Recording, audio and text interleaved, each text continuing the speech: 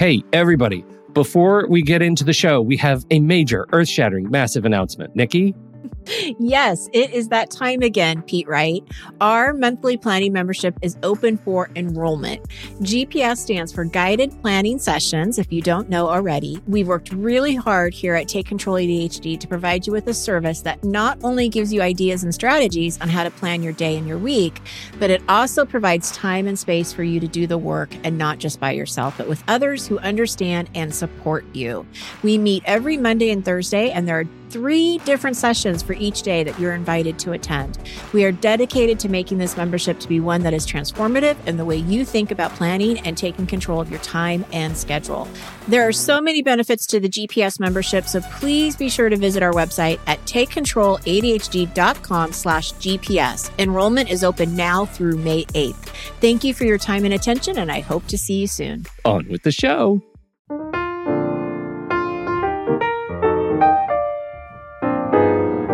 Hello, everybody, and welcome to Taking Control, the ADHD podcast on Rash Pixel FM. I'm Pete Wright, and right over there is Nikki Kinzer. Hello, everyone. Hello, Pete Wright. Do you have your jingling bells, Nikki Kinzer? Oh, I should have brought them in because I really do have some, yeah. Yeah, no, it's important. This is our last real official show of the year. We're going to take a little time off over the holidays, and so that's fantastic for us. It is. It's nice to get a little break in the year. It's a good break. And come back in 2020. Yeah, but today we are doing a little bit of reflection, talking about some of the things that were important to us this year, things that we've been thinking about, and taking on a few questions from the listeners. Now, I just have to say as a preamble, Nikki. Yes. We got so many questions. And most of them, it felt like they were reading our schedule for 2020. For 2020, I know. Right? Yes. Like they were cheating and asking questions about what we're already going to talk about. It was a little strange. Cheaters. That McCheaters.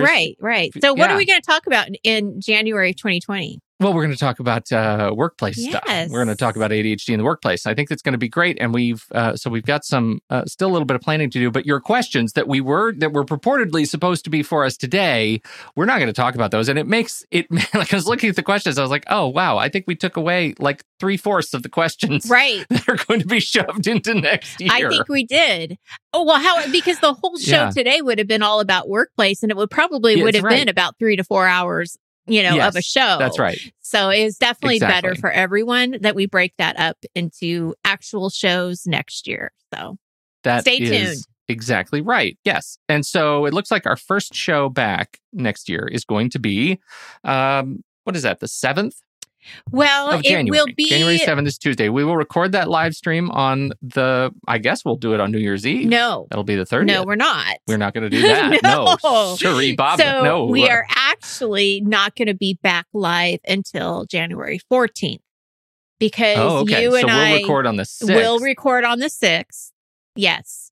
And then you will make that go live to our Patreon people that week. So they'll get it that week. And then the public will get it on the 14th. So we're 3 weeks off. We're 3 weeks off of the show. Yeah. Excellent. So there you go. But you know what? Maybe I'll throw some a best of episode in the feed again. Yes, one that's or two a great idea. Some of our favorites from this year we'll drop in the feed and talk about that stuff. So gearing up for 2020. Until then, or before then, I should say, head over to takecontroladhd.com. You can get to know us a little bit better. You can listen to the show right there on the website or subscribe to the mailing list, and you'll get an email each time a new episode is released. You can connect with us on Twitter or Facebook at TakeControlADHD. And I'm not going to belabor it right now because it's one of my deep reflections, but check out the group, the ADHD community at patreon.com, patreon.com/the ADHD podcast. If you've thought, hey, you know what would be a great thing for me to do? The things I'm thankful for, one of them is the ADHD podcast. You can actually demonstrate that. You could take action to demonstrate the thing that you are thankful for at patreon.com/the ADHD podcast. So thanks in advance. More on that in a minute. Okay, let's talk about group coaching. Yes. This is our last shot. It's my last shot. And I'm going to be really cheesy about it. Oh, good. Do you want a clear vision for 2020? Right? How awesome is that? Wrap that right in. Yes, clear vision for 2020. So anyway, if you do, because, who doesn't want clear vision, even with glasses, no glasses, whatever, consider signing up for one of my coaching groups. So this is the deal. I've got 2 different coaching groups that I'm going to be offering in January. We're going to be meeting for 10 weeks. There's going to be check-ins in between sessions, and then 1 private individual coaching session with me that you can basically do at any time, either during the group coaching or afterwards. Each member will pick a focus for the week and update the group with their progress. So there's some accountability in the groups. Plus, we have great group discussions on a variety of different ADHD topics. So the deadline to enroll for winter group coaching is January 3rd. And coaching will begin, I said the week of January 23rd, but I don't think that's correct. It's going to actually start the week of January 13th. The same week we come back from the podcast. Yes. So the groups will start on the week of the 13th. The deadline is the 3rd. There you go. And you can visit the website or show notes for more information about how the group is set up. And of course, if you have any questions, you can always email me. Absolutely. Okay.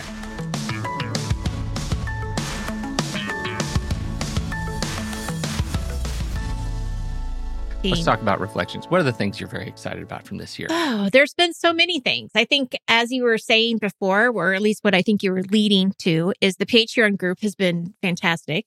It has been very inspirational and has just been a really great added piece to this show and to our lives and to the people that we are communicating with. And so I love to see it grow. I love to see the support. So to me, that's been one of the biggest highlights of the year for sure. The new merchandise. Wow. Well, that's super fun. That's fun. Who would have thought that we would have merchandise? Well, you've always thought that. I've wanted it for a long time. You've always wanted it. Yeah. And so I think that's pretty cool that we're able to provide that. And we've had some great guests this year. I'm really honored to have some of these experts that have come on, have graciously taken their time to be with us and to speak to our listeners. And I'm just always in awe that, Dr. Hollowell came on our show. Wow. I mean, that is just, really cool. And all of the other guests, everything that they have to offer and their niches and their expertise, it's just been great. And so very, very thankful for that.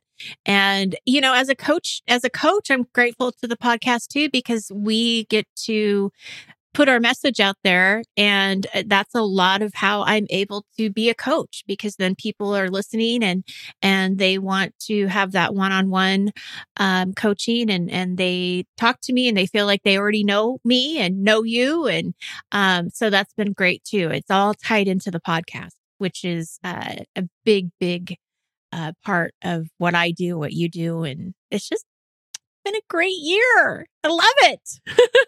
It has been a great year. To the Patreon thing, it's a little bit stunning to me that our growth in patrons has just about doubled over the last year, which is, it's just really cool that we're almost to the point where, we've got all of our invested time compensated. Like, it feels like we're not, and that's kind of a big deal, right? For podcasting, because podcasting is not like, it's not like you go to a movie. It's not like you pay a cable subscription. It's this whole listener supported thing. I'm still like wrapping my head around it. I pay my National Public Radio. Like I'm a member of our little community there, but I've never really stopped to think about it until I was a recipient of it. Mm-hmm. Like, what that means. Like, these are people that I support who are out there doing their jobs and reporting on the news, and I support them with a little bit because I want to contribute to them feeding their family. And now we're to the point where we're asking for the same, and the sense of gratitude and warmth that just wells up inside me when I think about that, when I look at the list of members here that have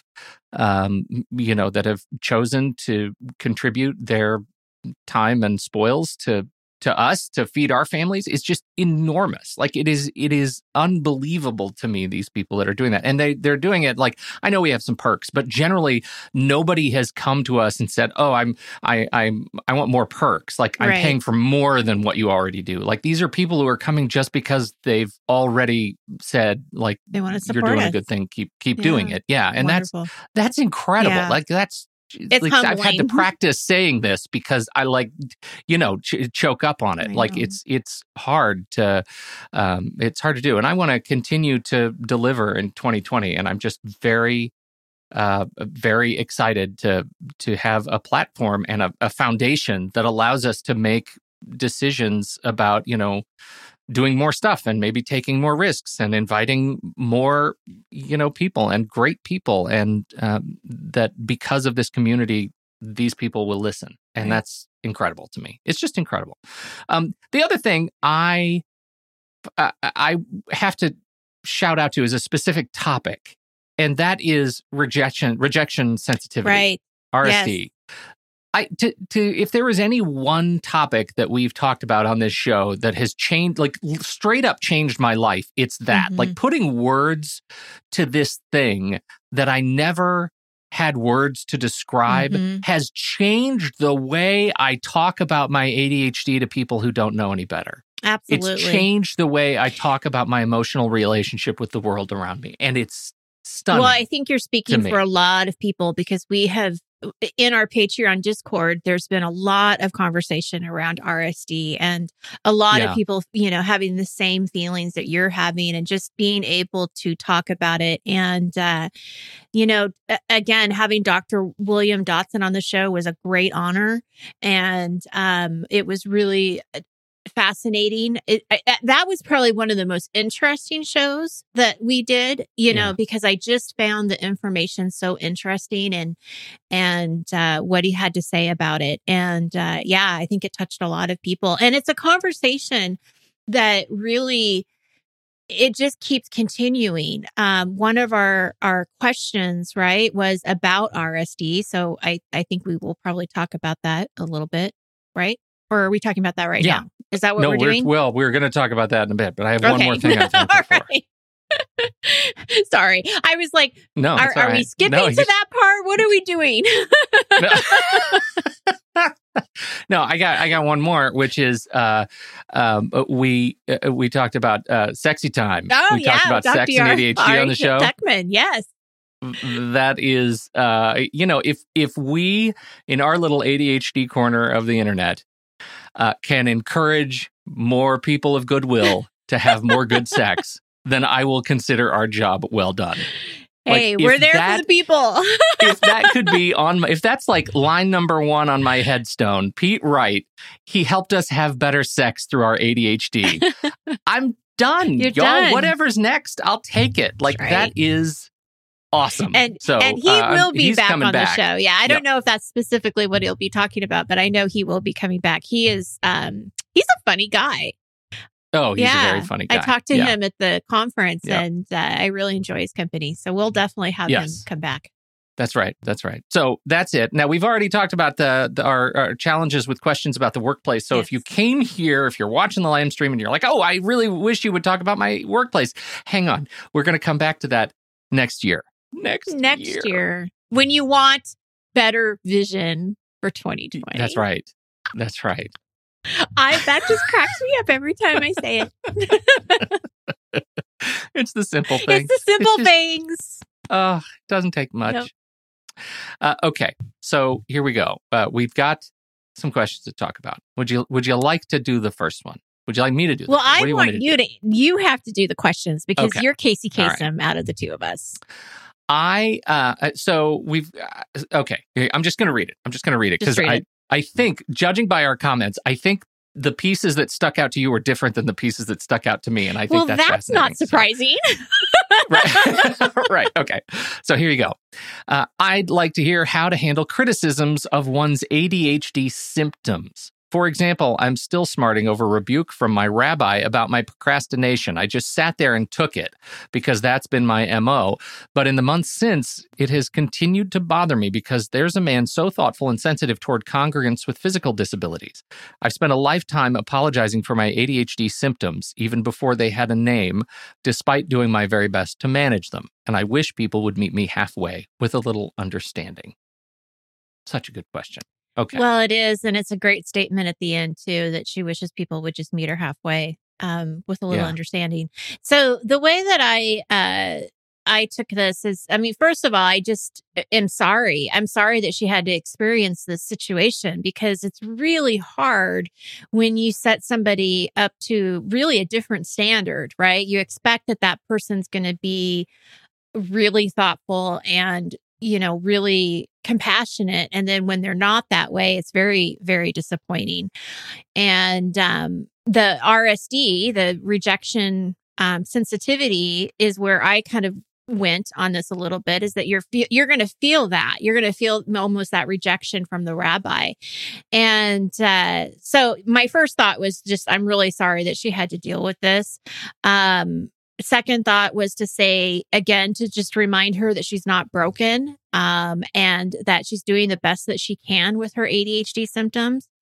And I think that with the rabbi, it's a little bit different situation. But if you have other people too that you're feeling this type of rejection from, or this kind of situation where you feel like you have to apologize all the time, my recommendation is, you know, look at who you are surrounding yourself with, you know, who are the people around you, and try to maybe spend as less time with those people that aren't meeting you halfway if you can, because it's not worth your time and energy. We know that we can't change people's minds. We can't necessarily make somebody be a more empathetic person. And so I would say, you know, really think about who you're paying your attention to and stay connected to the people that do understand you and really care about you. Something that I didn't say, and I don't know if you're going to say this or not, but I also think it's fine to stand up for yourself. And I know that that's really hard when you're in that kind of situation. But, you know, there's something to say too about standing up for yourself, maybe not necessarily having to apologize. We know that there's different ways to say things, where it's not you always saying you're sorry.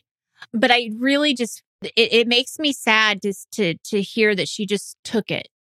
And there's something about that really bothers me. That's exactly where my head was going to, Nikki. It's like that line is the one that stuck with me.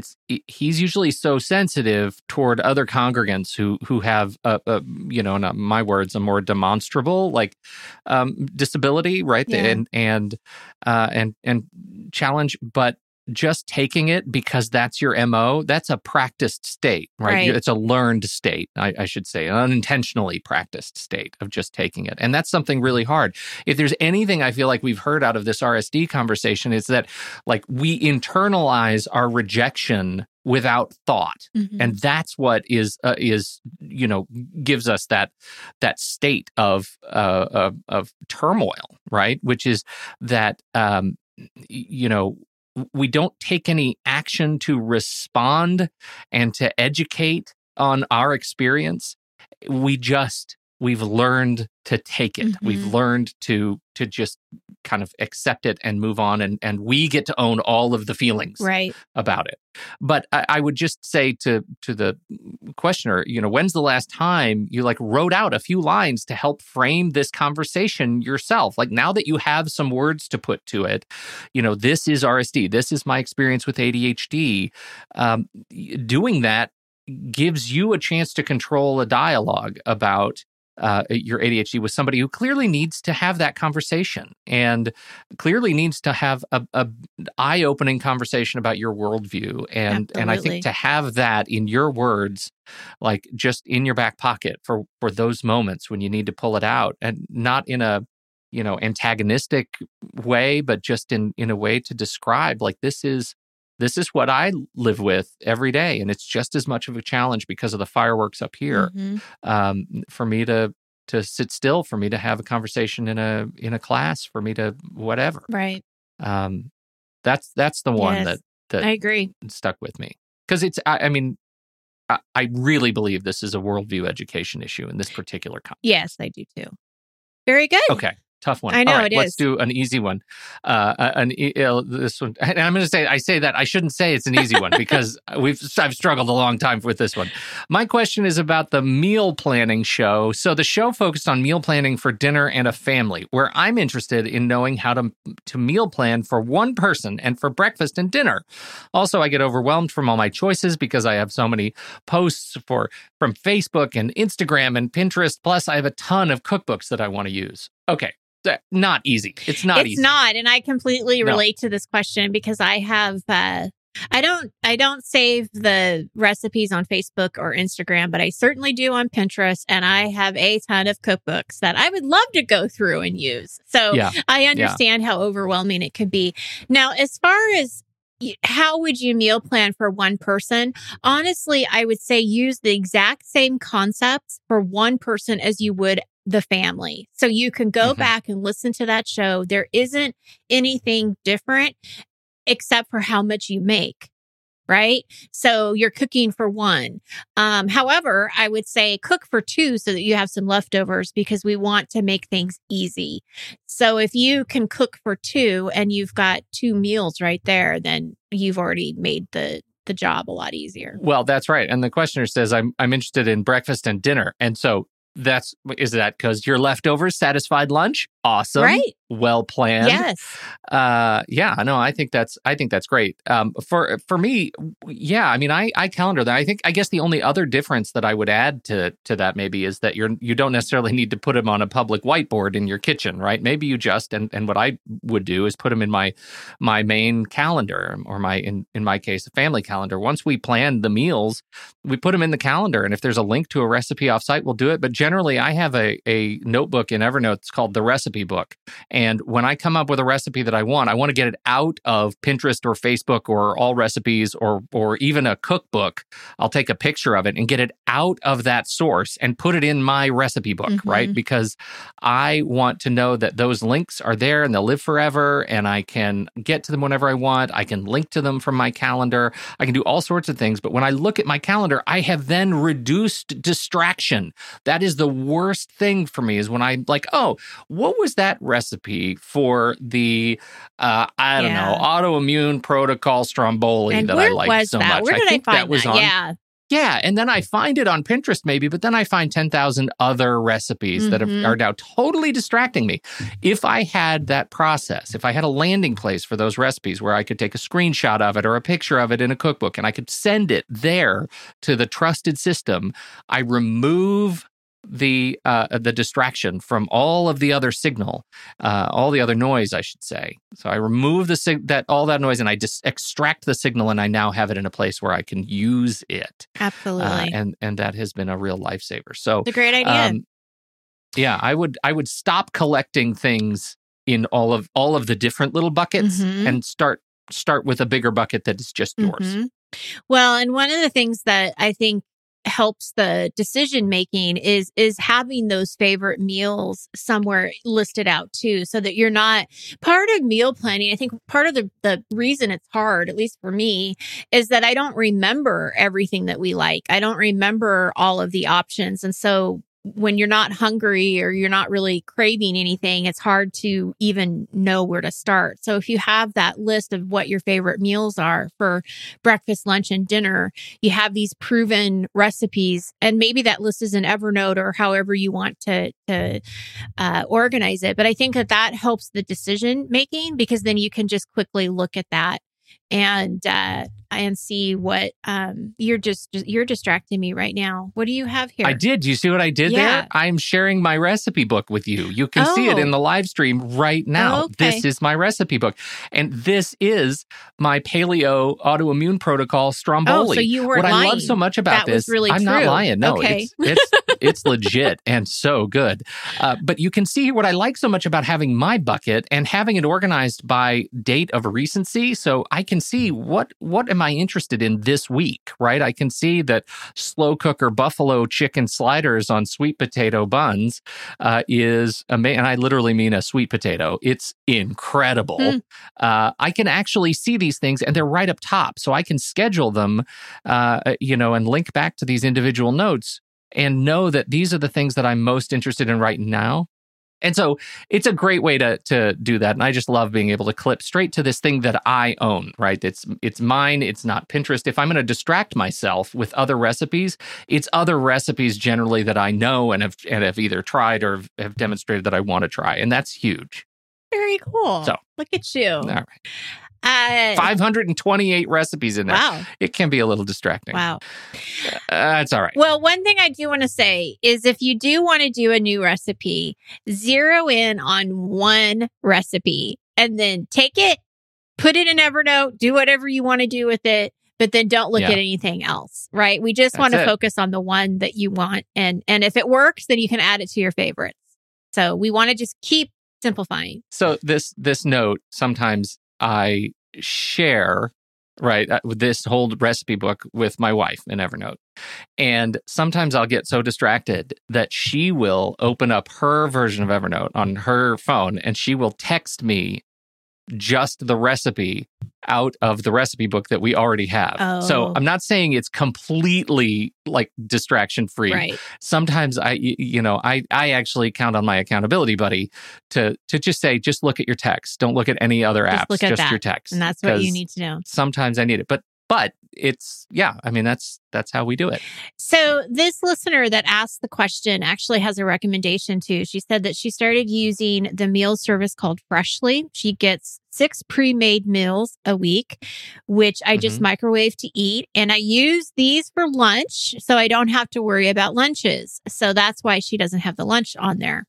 The meals are really good and it really helped me not feel so overwhelmed by the whole meal planning. So those meal services, I know that there's lots of them. That can also be a great solution for people. Look at these lovely meals. I know, it looks great. Buffalo chicken. Freshly it looks like a lovely service. They've got some incredible meals just this week. Look at this. And I'm not even getting an affiliate program. I've never even heard of Freshly. I haven't either. So this is a great cauliflower shell bolognese. Oh, that sounds good. Yes. That cauliflower, that's a utility veg right there. You can do anything with cauliflower. That's right. There's some lovely stuff on here. So here's an interesting thing. 6 meals a week, $10 a meal. That's about right. Great. Yep. Nice and affordable. All right. So lots of stuff out there. Next question. Yep. Okay. So next question, Pete. Go ahead, Casey. All right. I'm curious about job hunting strategies that are friendly for the ADD brain, keeping motivation high, dealing with rejection, how to keep momentum and stick to routines when there is no schedule, etc. There's a lot buried in that. Well, this could definitely be something that we will probably continue the conversation next year because this is a big topic. Yep. And I actually have a couple of clients now who are in the job hunting arena, and so it's hard to find things that are friendly for the ADHD brain, that's for sure. Yeah. But as much as you can have a plan in place, and what I mean by that is how much time do you want to focus on job hunting? If you are not currently working, then is this something that you can plan to do a little bit during the day? Schedule it kind of like a job, have some kind of structure that from 10 to 2 you're going to be looking at your resume, you're going to be looking at job opportunities. It's that structure that will make it a little bit more of a routine that will help you it will help you move forward or keep moving forward. The problem that I see with even my current clients is that, they know that they need to do things, but the motivation's not there. And it's really hard to find that motivation when you're feeling all of these things, right? And depending on how you're leaving your last job. And there's just a lot going on. So as much structure and accountability and help and support that you can get, I think can really help. Breaking the job hunting process down into steps, it can feel very overwhelming. So really just look at what's the first thing you need to do. Maybe that's just review your resume. After you review and update your resume, do you want somebody else to look at it? I highly recommend that you do. You don't necessarily need to pay for somebody to look at it, but do have a friend or somebody edit it and look at it. Or if you're going to be filling out applications, maybe get all of the information into one document that you know an application would be asking for. So it's very easy for you to cut and paste and refer back to when applying. So making that a simpler situation where you're not having to rethink, over and over again, what you did in this job or whatever. If you can set goals for yourself to kind of quantify the process, I've done this before with other clients where they'll say, well, I'd like to have at least 3 applications by the end of the day, or I'd like to have my resume done by the end of the week. That gives you a goal. It gives you something to focus on where you don't have to focus on everything else. And so that can be really helpful. When you're at the point where you're ready to do interviews, I highly recommend that you practice and prepare for those interviews. Have somebody that you work with, or not work with, but somebody you trust, and do a mock interview and research that company and have your questions prepared, because you're going to be interviewing them just as much as they're interviewing you. So you want to make sure it's the right fit for you. If you're having a hard time getting started, work in sprints. We know that can be really effective, where you're only doing maybe 15 or 30 minutes at a time. And dealing with the rejection, oh man, we go back to the RSD, right? It is just a hard and complicated and sticky situation. I would encourage you to look at where you can possibly grow and learn from your past interviews. Think about how you worded things. Is there a different way to maybe do it? But I got to tell you, Pete, when it comes to jobs and things that, I just believe that the universe has our back. And I think that if you didn't get that job, then it probably wasn't the right job for you. For whatever reason, it wasn't the right one. So you keep trying and you keep looking for that right one. And it may take some time, right? Because we know with RSD, depending what's going on, it can take a lot of time.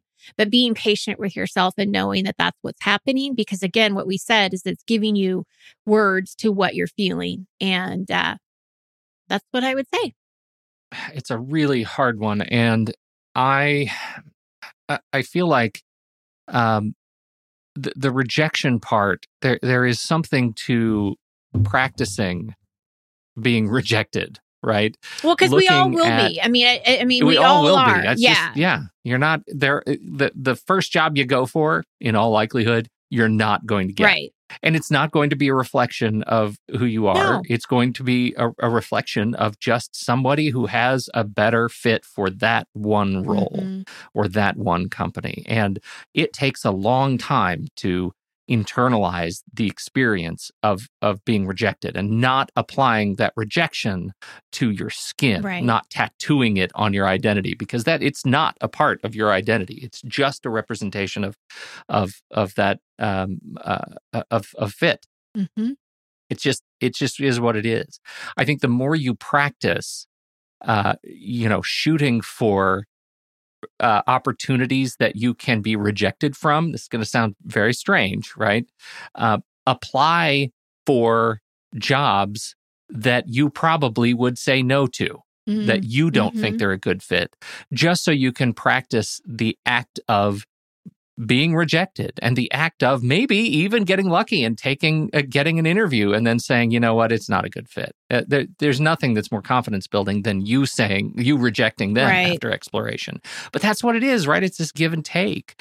The thing that came to me when I first read this question actually took me back a few years, Nikki, to to the sorting process, right? The organizing process, the steps in the organizing process. The thing that overwhelms me the most, and that I'm having flashbacks of that because we're going through the college application process right now, is keeping applications and status updated over time, right? And I feel like approaching the system to keep yourself organized can help you maintain confidence and momentum.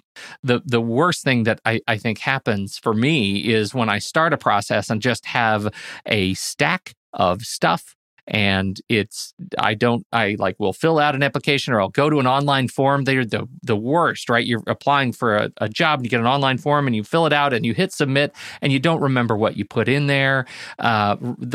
And you don't have any record that you did it, or maybe you took a screenshot of a submission page, but you don't remember the answers to questions. Like, those things will trip you up, and they are cumulative, right? Mm-hmm. They'll trip you up worse the second time than the first. And it just adds over and over until you have a mountain of things that you don't remember you've already done. So putting some attention to, how you're going to track your stuff. A great idea. This is the thing that I think merits a longer show, which is actually, setting up your life for the job hunt process, right? How do you do that, especially when, the job hunt process changes every year? There's some new innovation from HR that defines how we integrate with companies. Right. So I think putting some thought into that too. So practice getting rejected so that it doesn't hurt so much, and think about systems. Those are the things I would. Oh, well, I got one more. Record yourself on video, even on your phone, so you see what you look like when you are talking. Yes, absolutely. That's a great idea. Yeah. And you can do that when you're doing the mock interview too, is definitely record it or videotape yourself. And it would be really interesting too, I think, with the video, to see like how you're sitting, how you're standing, what you're doing with your arms, what you're doing with your legs. Like all of those things that you could actually observe would be really interesting. Next question. I'd be interested in a follow-up show on the topic of rejection, sensitivity, dysphoria. Well, we've just been talking about that. Mm-hmm. Guidance we can do other than medication to manage the inevitable emotional turmoil that comes from rejection. Even when I know rationally it's no big deal, it'll pass, and it's just my sensitivity kicking in, my nervous system doesn't want to cooperate, and it takes a while to regain normalcy. When I'm in it, I'm distracted, sensitive, and more scattered. It may take hours, a day, sometimes more to pass, depending on how big the slight or my perceived slight. Big productivity killer. The typical let it go advice does not work. Scratch that off the list. Oh, absolutely. Number and this is a beautiful definition of what this means, right? Yeah. I mean, she or he is defining what RSD means. And oh man, again, I wish that you and I could give out some really clear strategies and say, this is what you need to do, and this is how it's going to make it go away. But the reality is there's just no way we can do that. And I wish I could do a follow-up show on RSD, and I hope that we can. But really, I mean, I feel like it is so complicated, and it's so much a part of ADHD, and it's so it boggles my mind. Like, I mean, I'll just be honest. It's like it boggles my mind, and I wish I could give relief. And, I think that the awareness part is really good, because now we do have words to say how we're feeling, and we understand what's going on. I would always encourage people to, when you're feeling the RSD really strongly all the time, I really encourage you to go talk to a therapist and get that counseling to help sort out your feelings. Look for those triggers and ways to cope. Pete and I, and I'm going to speak for you a little bit, Pete, but you can correct me if you'd like. I wish I knew more about how to deal with this. I really do. Yeah. And it's just as new to me too, because when he said those things and he was explaining it, I didn't have words to it until Dr. Dotson did. Yeah. No, I think that's really true. And so in many respects, like, just talking about it is kind of new to certainly to me. Like, it's just new to the language, still practicing the language. I would say letting it go is not what you want to do. I don't want to let it go. I want to understand it. I want to understand what is it that's doing this. I have a gross analogy that I think about. Have you ever had the athlete's foot? You ever get the athlete's foot? I never have, but I was always worried about it in college. So I'd wear flip-flops in the in the dorm showers. That's smart. Yeah. That's smart. I just got over it. And it took weeks and weeks and weeks. And I thought at one point, you know what? Just take the toes. I don't need them. Just take them. It's awful.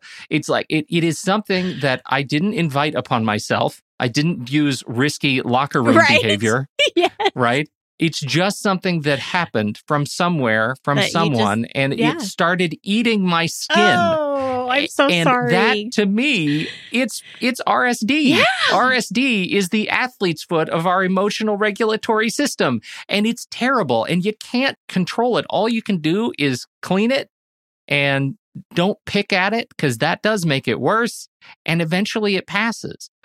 But until you've gone through it, you don't know that it passes. Right. Once you have words to describe the experience, you recognize it will eventually pass. Mm-hmm. And hopefully you understand your what it takes for you to treat it better the second time than the first, and the third time than the second. And eventually you get to the point where it's there and you know it hurts, and you can look at it and you can stare at it and hopefully distance yourself from the intimate experience and the uncertainty of it.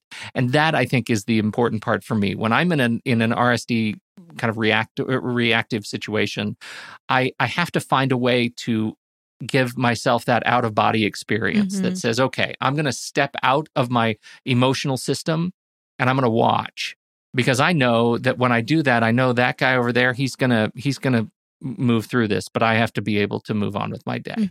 And so I don't have an answer, and I'm sure we will have more people this coming year talking about this and have more guests as we learn to explore this too. Absolutely. But man, that athlete's foot analogy, that's a good a lock, one. Right?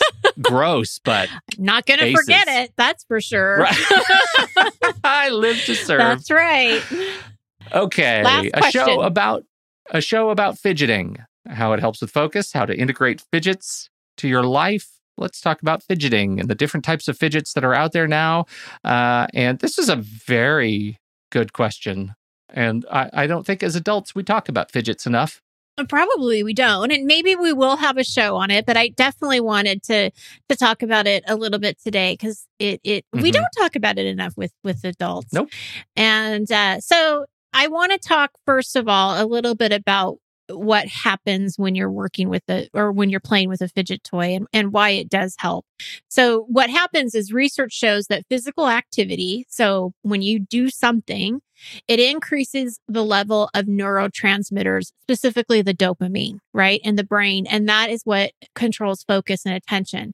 So if you're fidgeting with something in your hand, or even just tapping your foot, it can help block, I'm not saying it does completely, but it can help block out distractions, fight boredom, and increase your productivity. So doing two things at once helps the brain actually focus on the primary task. But one of those things has to be mindless. So that's why having a something fidgety, like I like the Smooth Rock. Yes, you've got like a ring thing. I have this I think is a dog toy. Is it? It's just a very dense rubber dog toy. I have that, and I have a smooth piece of wood. This is a smooth wood block is my desktop fidget. So I have a Smooth Stone that I put in my hand, and it helps me stay focused. And so whatever that is for people, but this is a mindless task, right? So I could be doing a podcast and still have this in my hand, and I'm technically I'm doing two things at once, but one is pretty mindless. I had a group member in one of our group calls who always knit when she was on the call, and that was something that she could do, as she was listening to the call. So we know that fidgets can be a great accommodation for children, right? That's where we usually talk about it, is having some kind of fidget toy or something like that in class. But it can't distract other people. So that's why that whole fidget spinner thing, that was just a stupid option, to be honest. Like, because what happened is people without ADHD were taking those things and they were spinning them around and causing all kinds of chaos in the classroom. And the people that really did need a fidget, all of a sudden now is downplayed that they really need a fidget, so the whole thing, I do not like the fidget spinner. So That's my own personal opinion. I actually, unfortunately, love the fidget spinner for myself, but only in my own, like when nobody else is around. Right. Right. Because that is something that I can do with one hand, and I can just spin it, and it gives my hand a sense of balance. But as soon as anybody else is around, they're too distracted by me doing it. Right. They want it. They want to play with it. Oh, can I hold it? And I'm not into that. So I usually put it away. I do have a couple in my little drawer over here. The other thing, when I was living in Korea, it was just an amazing experience. The tricks, the like digital dexterity that Korean college students had with their pens. And so I did learn a couple of pen tricks that work perfectly with my Apple Pencil because it's weighted just right. And so you can do all the flippy dippy doo-dah tricks. And so my pen, which is silent, it doesn't have a click to it. I can just flip it around my fingers silently. And that is something that I use. I like that a lot. It's great. So, well, and one of the things that I saw in my research, or that I read in my research, was that it helps to be intentional with your fidget toy, whatever it might be. So think about like when and where you might get distracted, like what meetings are hard for you to stay focused in. If you're a student, what classes are the hardest? And so just being more intentional about where and how you're using it.